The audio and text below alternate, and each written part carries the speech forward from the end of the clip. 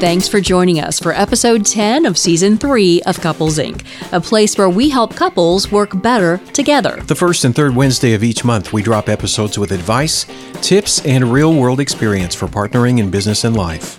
I'm Jody, a business owner and communications strategist, and as you know, this is recorded, but if we ever do a Couples Inc. live event, I want you to know we'll sell you the whole seat, but you'll only need the edge. Right on. That's from the tractor pulls. Tractor pulls, Sunday. Yeah, if you're in jail, you better break out. You know, I went to one of those one time. I emceed actually the first part of it, just the intro and stuff like that. Well, did you do the whole hyped up? You only need the edge. No, I couldn't even hear myself. Oh. So I don't know what I said. I stuck around like an idiot waiting for people to, clap or whatever. I'm Glenn, Jody's partner in life and business, and we recently ate at a restaurant that uses automated servers to bring food to customers' table.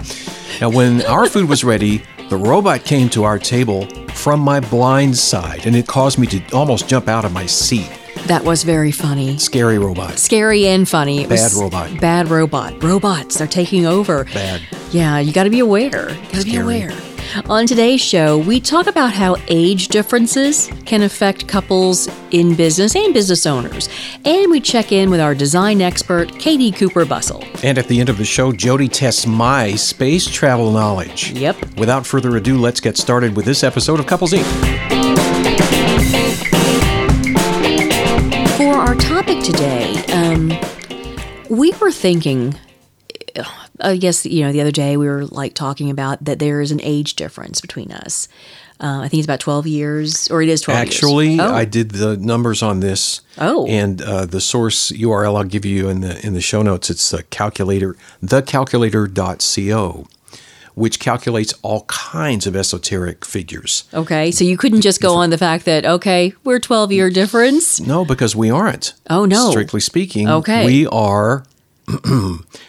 11.8333333333 years separated.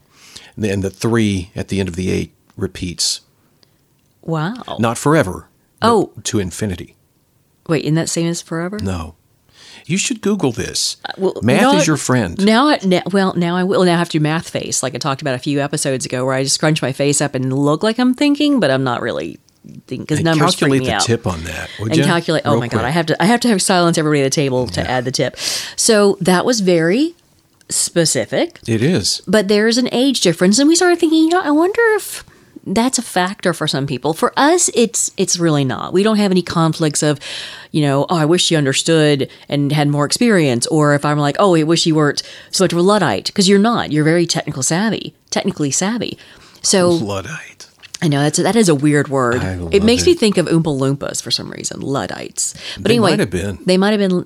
But it's like we don't live up to any stereotype of you're a boomer, so that means you shy away from technology because you embrace it. Yeah. Or that I'm a Gen X slacker, which again, I've always had a problem with that description because we're not slackers. You are the least slacker that I know. And there may be someone who's slackerer than me. Very much so. Yeah. So the stereotypes, but we didn't really see much of a conflict for us. But then we started wondering, okay, that's us as a partnership. Yeah. We're a couple, and obviously, we have no issues with the age difference. We've managed that because it is just a number. But what if you have employees, or what about your past experience? Have you had any issues where working with someone who is quote unquote of a different generation has been, I don't know, maybe a challenge or something for you to kind of work around? I think the first time I experienced that, it was really a shock to me because I was working in radio and I was the production director at a group of stations. And these younger kids started coming in and staying on my lawn. Yeah, you're a curmudgeon from day one, though, babe. But here I am in my mid-30s, I guess, and these guys that are just out of college or still in college are coming in and interning or getting some of the jobs. And at first, it was really hard for me to adjust to the way that they looked at things. Mm-hmm. They were enthusiastic on one hand, as youth generally tends to be, But they also had a different viewpoint of work. When it was time to stop, it was time to stop. If they were in the middle of something, it didn't make any difference. They were gone. And I had trouble putting that into my perspective and making it make sense for me. Yeah. Particularly because sometimes when they stopped, it was something that I was responsible for and I would have to pick it up. I think that taught me ultimately to own each of those tasks, whether or not I'd assign them to somebody else. If they weren't done for whatever reason, the person decided to knock off at 4:30 and go have some beers. If their head blew up in the middle of the project and I had to clean up after that, anything in between, then I was responsible for that. Yeah, it is. That's as a business owner has really lent itself because Exactly. even And that was kind of like the training, crucible, I guess. Yeah, training for you me. because even if you do delegate something, ultimately, It's ultimately yours. yeah. Yeah. I think part of that too, I was going to say it may, like Gen X, that would be the generation you're talking about who came in after you. But honestly, I think everybody who's had someone young come in has had that same thought. Sure. Like they're not dedicated enough. Exactly. And it's just like the old joke. You think you can hurt my feelings? You're wrong. I used to hold the flashlight for my dad. Oh my gosh. That's a perfect encapsulation right there of the generation gap and the difference between people who have experience and people who are just coming into the workforce. So, And there's going to be there is like an impatience. Like, how do you not know how to do this already? Yeah. If you're the older generation, I have the same thing. There's I work with I guess she's Gen Z. So Gen Z, she doesn't check email nearly as much as I think she should because that's just not her generation's communication tool. But it's so funny. I'll say, well, I sent the email. She goes, oh, it must have gotten lost in email. Like it's a jungle. they may communicate via, TikTok note or whatever is going on at the moment. Right. And email is something that's, way off in the distance and soon to become obsolete. Yeah, I know. And that is the thing. It's like, at what point in your generation or at your age are you like, am I stuck? And I'll be honest too, when I was young coming into it, I was like, I doubted they knew what they were talking about because there's like, along with your energy, you got a little bit of ego, a lot of ego when you're young. And you're like, could teach them a thing or two and could, totally, explain things to them better. But it is very interesting how you gotta have to, as a business owner, stop and put that aside and, and not get so caught up in stereotypes of generations or judging generations. And some might surprise you. One of our clients was talking about hiring and they were very impressed with some Gen Z they've hired as far as their work ethic. Yeah. And I'm like, wait, the young generation always slacks, but it's like, wow, surprising how hard they work. I did a little bit of research online and I found out that there are 2 layers of baby boomers. Oh. I didn't realize this before. That makes sense, though. Yeah, I guess it does because that's such a large group. It started at the end of World War II and then went into the mid-60s. So the first group is called Boomer 1, and that covers from 1946 to 1954. So are you Boomer too? I'm not number 2. I am what they call a Jones Boomer. We were born between 1954 and 1965, and the Jones label comes from Keeping Up with the Joneses. Oh, that makes sense. Because you're technically a boomer, but I never consider you a boomer. I know. And that makes sense that you would be like the second layer, the Joneses. Yeah. Wow. And I think this is just as a sidebar, going back to the age difference in the workplace when I was first experiencing sort of the culture shock and the generation shift. I think that ultimately working with younger people also helped me a great deal in working the work style and the outlook that I had on work. Oh. It made me feel younger. Oh, it I see that. energized me Yeah. after a while. And I think there's no substitute for that, just like there's no substitute for experience. We had a really good team, I think. Well, I think part of it is because you are a natural-born teacher. I really think you do a great job. And I think having young people around you that you can help guide, it kind of fuels you a little bit, I think. Is that why I wore a tweed jacket 24/7? With the little patches? Yeah, with the patches on the shoulders. Well, of course. I mean, after a while, my skin started to turn into tweed skin. So there's a Fast Company article that we did some research on, and it has actually 3 categories or 3 baked-in traits of the boomers that are in the Jones boomer generation. Oh, okay. I'll read them to you, and you can tell me if I'm right or wrong about it. Should I say yay or nay if they apply to you? Yeah, yay or nay if they apply to me.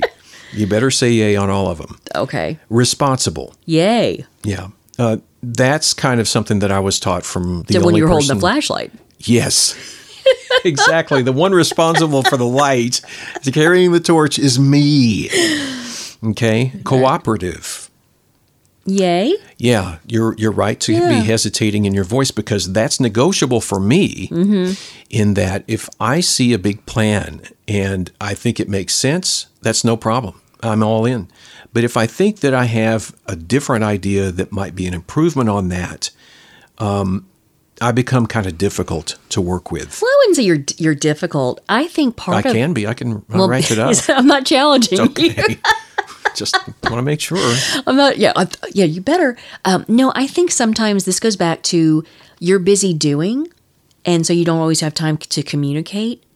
Right. And that's in cooperation is all about communication. And sometimes I could see how it's like it's faster just to go ahead and do that. Yeah. And get it done. And well, we don't have like a big team, so you don't have to worry about a lot of cooperation. But I could see how maybe in the past I'm getting my job done. I need to get this done. Focus. I don't have time to collaborate, cooperate when it doesn't seem necessary. But when it comes to an idea that you love, like you loved when we brainstormed together. Sure. So that's a cooperation, or I guess I'm saying collaboration and cooperation are kind of the same. That's where you really are energized because it makes sense to you. Okay. The dedicated is the last trait. Yeah, absolutely. Yeah. I've been very fortunate in that I've always loved what I've done since I started my career. Yeah, I think that is a huge factor for being dedicated. But I do have to ask, on this list of attributes, were there some negatives? And did you, like a horoscope, look at it and say, oh, that is so me, that is so me. Oh, that's not true. And just kind of slide away the negatives? Of course not, because you're a Jones. I'm a Jones boomer. You're a Jones We're responsible. Boomer. We're cooperative and dedicated.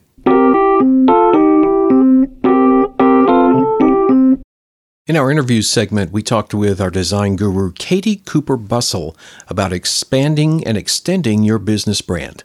Katie, we've talked in the past about how a brand is so much more than just your logo. I know that's a great start. Having a good quality logo is sort of the foundation of your brand identity. But now that you've got your brand identity and your logo, like say your business cards, etc., what's the next thing a small business owner needs to think about in terms of getting the most out of their brand identity? Yeah, I like to approach branding with clients sometimes in phases. And so a lot of times, the logo and your business materials can be maybe phase 1. Phase 2 could be your website. And then phase 3 can be some of the extra things that we're going to talk about today. So that can start off with social media. And I know that's kind of like a big, scary thing sometimes to talk about for people, but one of the next things to think about with using your brand is converting that into what your online presence is going to look like.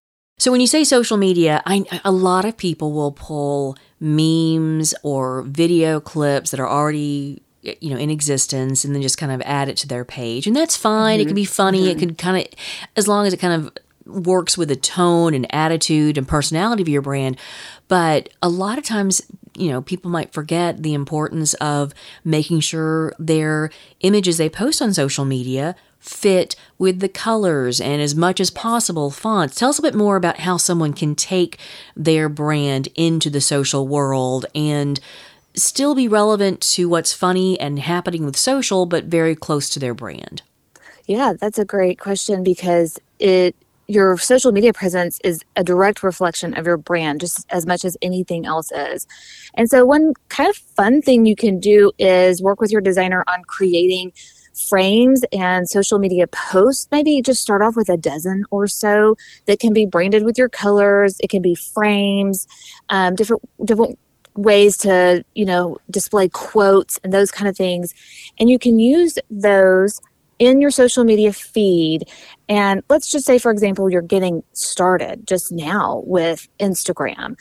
It would be nice to have your Instagram feed have at least, let's say, 9 or 12 of those squares, those branded squares, show up on your feed, and it looks so tailored and so nice, direct reflection of your brand. So that's one step into, when let's just say consumer or customer, anybody is looking for you online, trying to find you, and they see you on Instagram or Facebook, whatever, and they're scrolling through your page and they see how well put together everything is. Again, just another way to use that branding to other areas, out in the world. Well, the other important thing too is I see this mistake a lot is when you are looking at your profile picture or something else, it's not sized correctly, or it's Right. not the right type of file. And that could be very important to look at, like, say, your Instagram page. Like you said, the aesthetic of it is to make sure your profile looks good. If you have highlights, that they all maybe there's an icon in there that looks good. But also just remembering that an art director or graphic designer that you bring in can help size things accordingly. Yeah, I think correctly, that's because sometimes a profile pic can, if you try to use it across a different range of apps, it will look like you put it on the Stretch-O-Matic. Yes. Yeah. And I swear every designer is cringing right now because we know what you're talking about. Anything that looks stretched is just a no-no. And Stretch-O-Matic is not a sponsor. No, they're not. I'll reach out to them. Yeah, there you go. Katie, let's talk a little bit now about merchandise. You're kind of adept, I think, at adding e-commerce, and you've certainly you've helped a lot of companies do that. Can we go into that just a little bit? How you can, some of the ways that you can make that happen? Sure. Yeah, it is such a fun way right now to expand on your brand, because even if you are not a retail company, there are ways to incorporate merchandise within your website or just within your business. And one kind of fun thing right now is there's a lot more accessibility to print on demand options out there. And so if you are not wanting to invest into any kind of inventory or don't have the space to house any inventory, you can use these print on demand, such as websites such as Printful or Spod, things like that. Basically what you do is you upload your artwork to different types of products, and then if somebody places that order from your site, those products are printed right there on demand and shipped to the customer. And what a great way, to get a branded, mug or t-shirt or hat or whatever out there to the consumer. Can you say those easy. companies again, just so we can, and we'll Sure. include a link in our show notes as well. Sure. The companies' names are Printful and Spod. Okay. I think that is great. Like you said, it does kind of save time, money. You don't have to have the inventory of a bunch of mugs or whatever on your in your business, or pay for someone else to store it. Yeah, or you don't have to worry about shipping and all of that. And it's done for you. Another thing, too, to think about is if you do want to invest in a little bit of merchandise, there are local boutiques or pop-up shop opportunities where you could, have your product or a fun extra. Like I'm talking about something that is, a side sort of deal with your business that you could, set up with a local boutique or something that would generate, additional income for you. Also a little bit of marketing for your business as well. You shop local. Yeah. I Can you love give it. us an example of how someone could partner with another brand, like with a pop-up, or using their merchandise that way? Sure. I mean, let's say that you are a blogger or somebody who has a large social media presence, and let's say you blog about food or cooking or baking.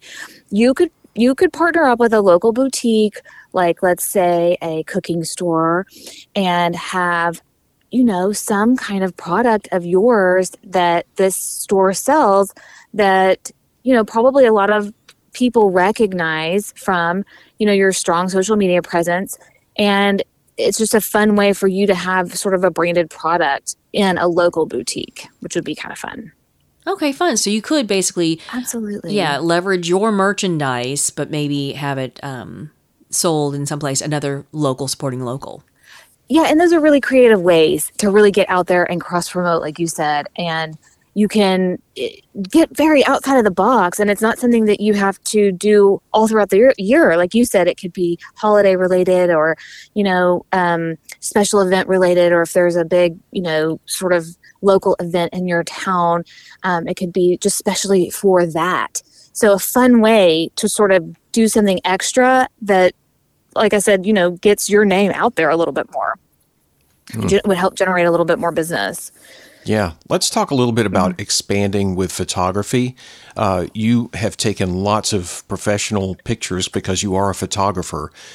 This is something that I think it flies under the radar quite a few times, especially when it comes to expanding your brand and bringing the photography and the assets that you want to present to your clients and your prospects to the fore. Yeah, it most certainly does. And photography can also be kind of a little bit of a scary thing for people too, because I think they see the price tag first and foremost. And yes, photography is not cheap, but it is, you get what you pay for when it comes to photography. And it makes a huge difference to have very professional, nice looking and creative photography out there to use for your business. And you could have, you could work with a photographer to really even curate, collections. Let's say you are a retail store, or you have certain things that you are selling, or that you want to promote even throughout the year. You can sort of create these curated styles or looks or bunches, I guess, of photography and images, and sort of pepper them out throughout the year. So it gives you sort of like a marketing plan to put these things out there, but then also just have this stock of images that you can use, let's say on your website, on your social media. It gives you, because I know a lot of times we're trying to say, what information am I going to put out on social media? What sort of news am I going to try and create? Well, a nice photograph would be something that you always have in your pocket, to put out there, and that speaks for itself a lot of the time. And sometimes with photography, you can create a certain style of photograph that can be associated with your brand. So it's not just having your particular products all photographed, but it could be the way you do it, the backdrop you include, or the color or tones, that kind of thing. Mm-hmm. Yeah, absolutely. The lighting style, how you arrange them, if it's, straight overhead, or if it's soft and, dreamy, or whatever it is. Yeah, kind of creating this look and this style that kind of marries up with your brand to use. And to sort of segue too is also headshots of you and or your employees, and having professional headshots done is definitely a direct representation of your brand. I know a lot of people don't like the idea of having their face out there, but it is important. People love to see the face to the name. People do business with people. Yeah. Not buildings. Mm-hmm. And it makes a difference when you have a professional headshot versus an iPhone photo, which can be nice and those can be great. But if you have the right lighting and you use the right settings, all of that, but it is worth it to get some professional headshots done. Now, we've talked quite a bit, we mentioned this several times in various topics about social media, like whether it's the graphics or photography you can use in social media.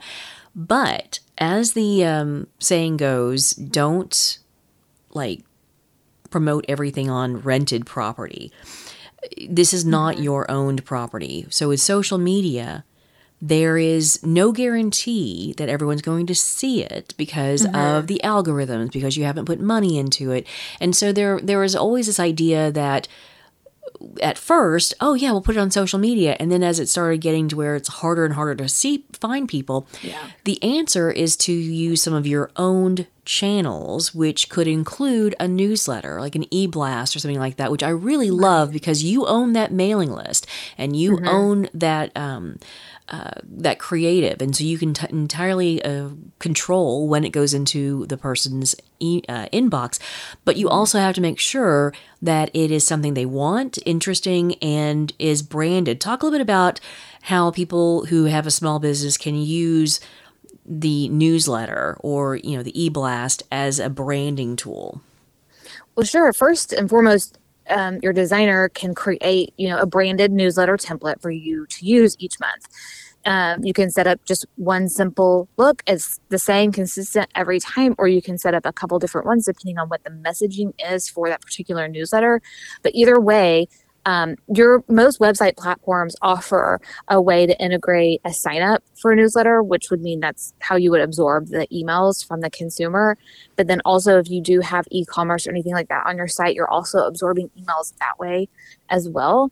And eventually you can have, this certain amount of emails and feel comfortable about sending out your newsletter. And it is, like you said, just a direct way to reach people rather than just guessing if somebody's going to see it or not on social media. And this is just more of a direct relationship to have with your clients. And I have a few subscriptions to emails that I look forward to every month because it seems like they do it just right. It's not flooding my inbox, and it's the content that I'm looking forward to seeing.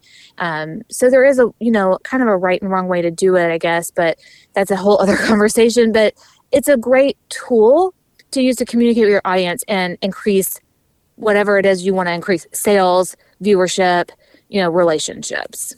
We've talked quite a bit now about, throughout this whole interview, about the virtual part of your business.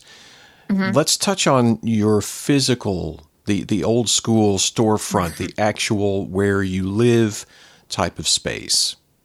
Yeah. So your branding can definitely transition into the physical world. Absolutely. So, this means if you own a storefront or a restaurant or a firm, whatever it is, your branding can transition into the physical aspects of your space, be it, getting new outdoor signs created, freshening up your paint on the inside, doing a pop color that's the same color as your brand, as your logo, getting your furniture or fixtures updated. And it doesn't have to be a huge investment. Sometimes it can just be a few little refreshers, but I personally feel like these sort of impressions create those perceptions that exist in each person's view of your brand. So the more that you can do to incorporate this, professional, consistent, solid, and unique representation of your business, the more you're going to be perceived that way as a business. And it's to me, a fun way to sort of circle around, with the whole idea of your brand, because Jody, you had talked about at the very beginning of this saying it is not just a logo, right? And I know we keep saying that, but I feel like that's something to just keep reminding people of, is that all this work that you put in the beginning to create this look and this feel for your brand truly does extend into so many aspects of your business, of your world. And it's a fun thing. It's a fun thing to think about. Katie, as always, great insights and very nice talking to you. Thanks for taking some time, and we'll visit with you again soon. Thanks. Thanks for having me. It was fun.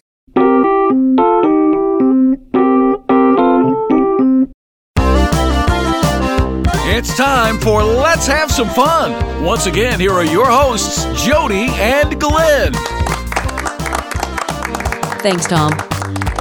This is going to be so much fun. Yeah. We've heard a lot about space travel. Usually, it's been all over the place these days. I mean, not that it's ever goes away. It feels like there's always some kind of new announcement, but it just feels like we're always littering up some planet with our excess junk. Yes, but it does feel like very much, on everybody's brain right now. Oh, yeah. So I thought, you are a resident space nerd. Alien.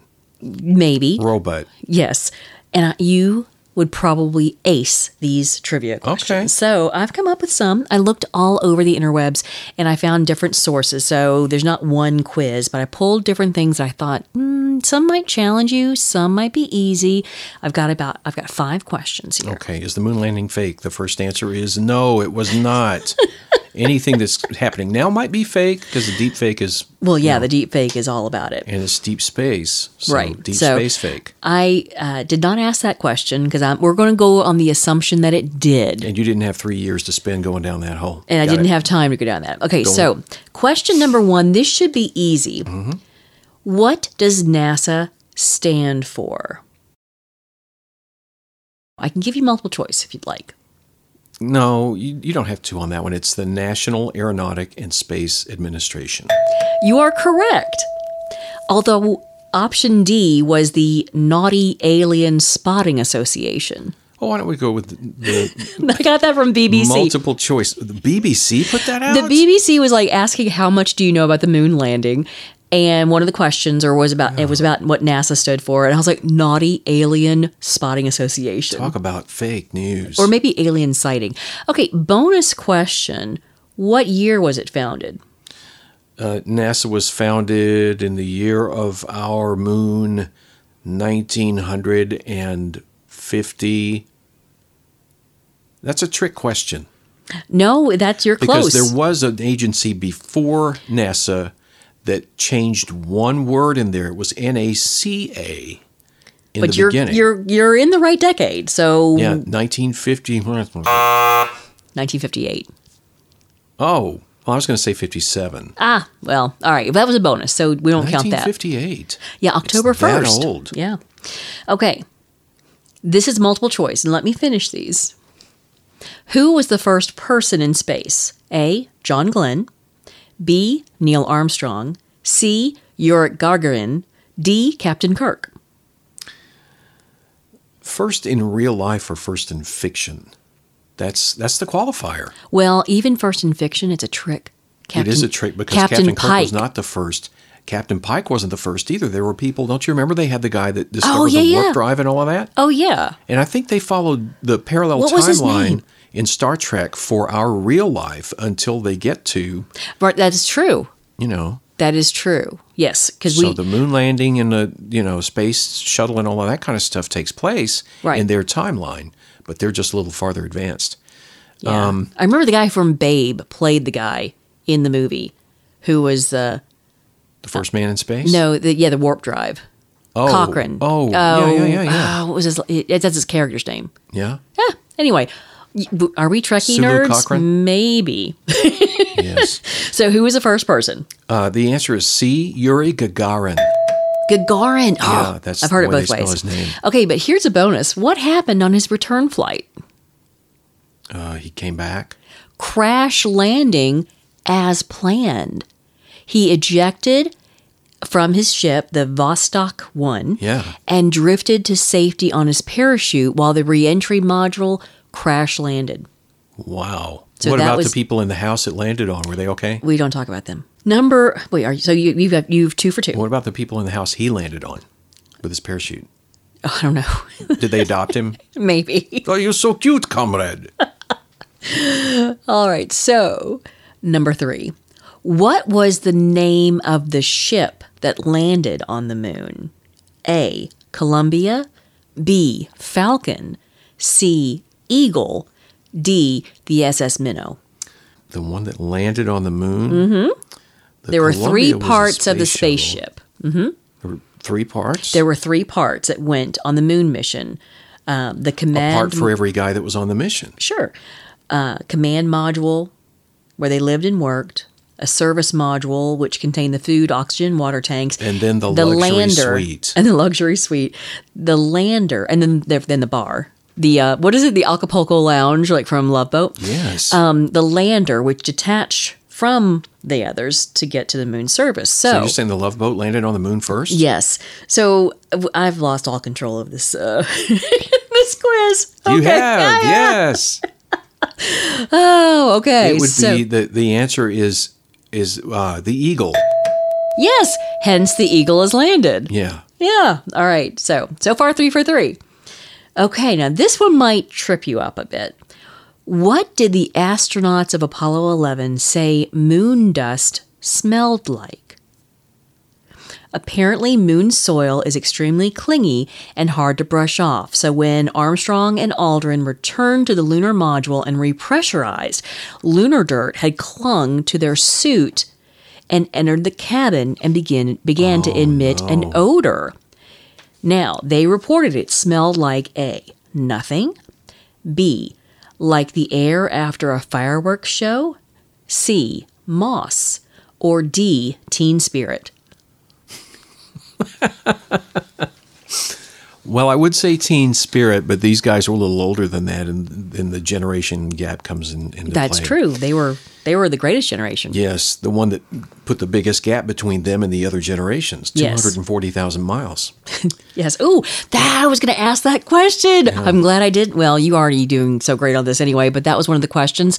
But yeah, you would have gotten it. This one's tough. I've heard that space itself smells like burnt steak. I don't know how they determine that, because you open the spacesuit and smell space. That's the last thing you're going to smell. Yes. I'm going to say that it smelled like moss. No, like the air after a fireworks show. Actually, scientists would never get the chance to investigate just what the crew was smelling, because while the moon soil and rock samples were sent to labs in sealed containers, once they were opened back on Earth, the smell was gone. But apparently the astronauts had described it as it smelled like burned fireplace ash, like wet burned ash, or like the air after a fireworks show. Wow. Mm-hmm. And I get that is kind of, I mean, that's very specific, the air after a fireworks show, because I've never really stopped and said, that's a smell, like, like vanilla, chocolate chip cookies, like fireworks show, like, fresh cut grass. But I'm like, I wouldn't know what a fireworks show air smelled like. But I thought burned smell of like wet fireplace might be too easy for you, so I went with the fireworks show. Ha! So I gotcha. Wow. Okay, here's the last question. You're already ahead of the game, but I don't know. I'm not undefeated. This is true. Null and void. I protest already. Okay. Which rover landed on Mars's surface on August 6, 2012? The Beagle. Red Rover, send the Beagle on over. No. A, Curiosity. B, Spirit. C, Challenge. D, Voyager. Voyager. Could I have more Star Trek? Well, the only thing I didn't put in here was that, what's that quiz or that test that no one can compete? The Kobayashi Maru. I was going to try to throw that in there somewhere, but I couldn't figure out a way to make that one of the answers. There's another badge point for us. I know, we're such Trekkies. Or, Trekkers, I think people like to call themselves. Okay, so the rover that landed on Mars, was it the Curiosity, the Spirit, the Challenger, or again, Voyager? This is in 2012 you're talking about? So that would be the second one that we've sent up there and landed. Yes. I think the first one was Curiosity. You are correct. It landed in Spirit. 2011. Spirit? Am I right? No, I've got the Curiosity. Huh? Wait, I don't know the answer. You've rigged this. I cut and paste. Cheat. The Curiosity rover launched November 26, 2011 and landed on Mars on August 6, 2012. So it is the Curiosity. I got to read for comprehension here. So I didn't get that. You did not get that. Well, I thought what was the first one? Curiosity. No. I don't know. Back in the 90s they had one. I know they did. It's forgotten now. It is forgotten. You forgot You're it. the space I'm man. space nut, but my nut went out on that one. Sorry. Yeah, we still have Star Trek and the Kobayashi. This has become your Kobayashi. We'll always have the Kobayashi Maru.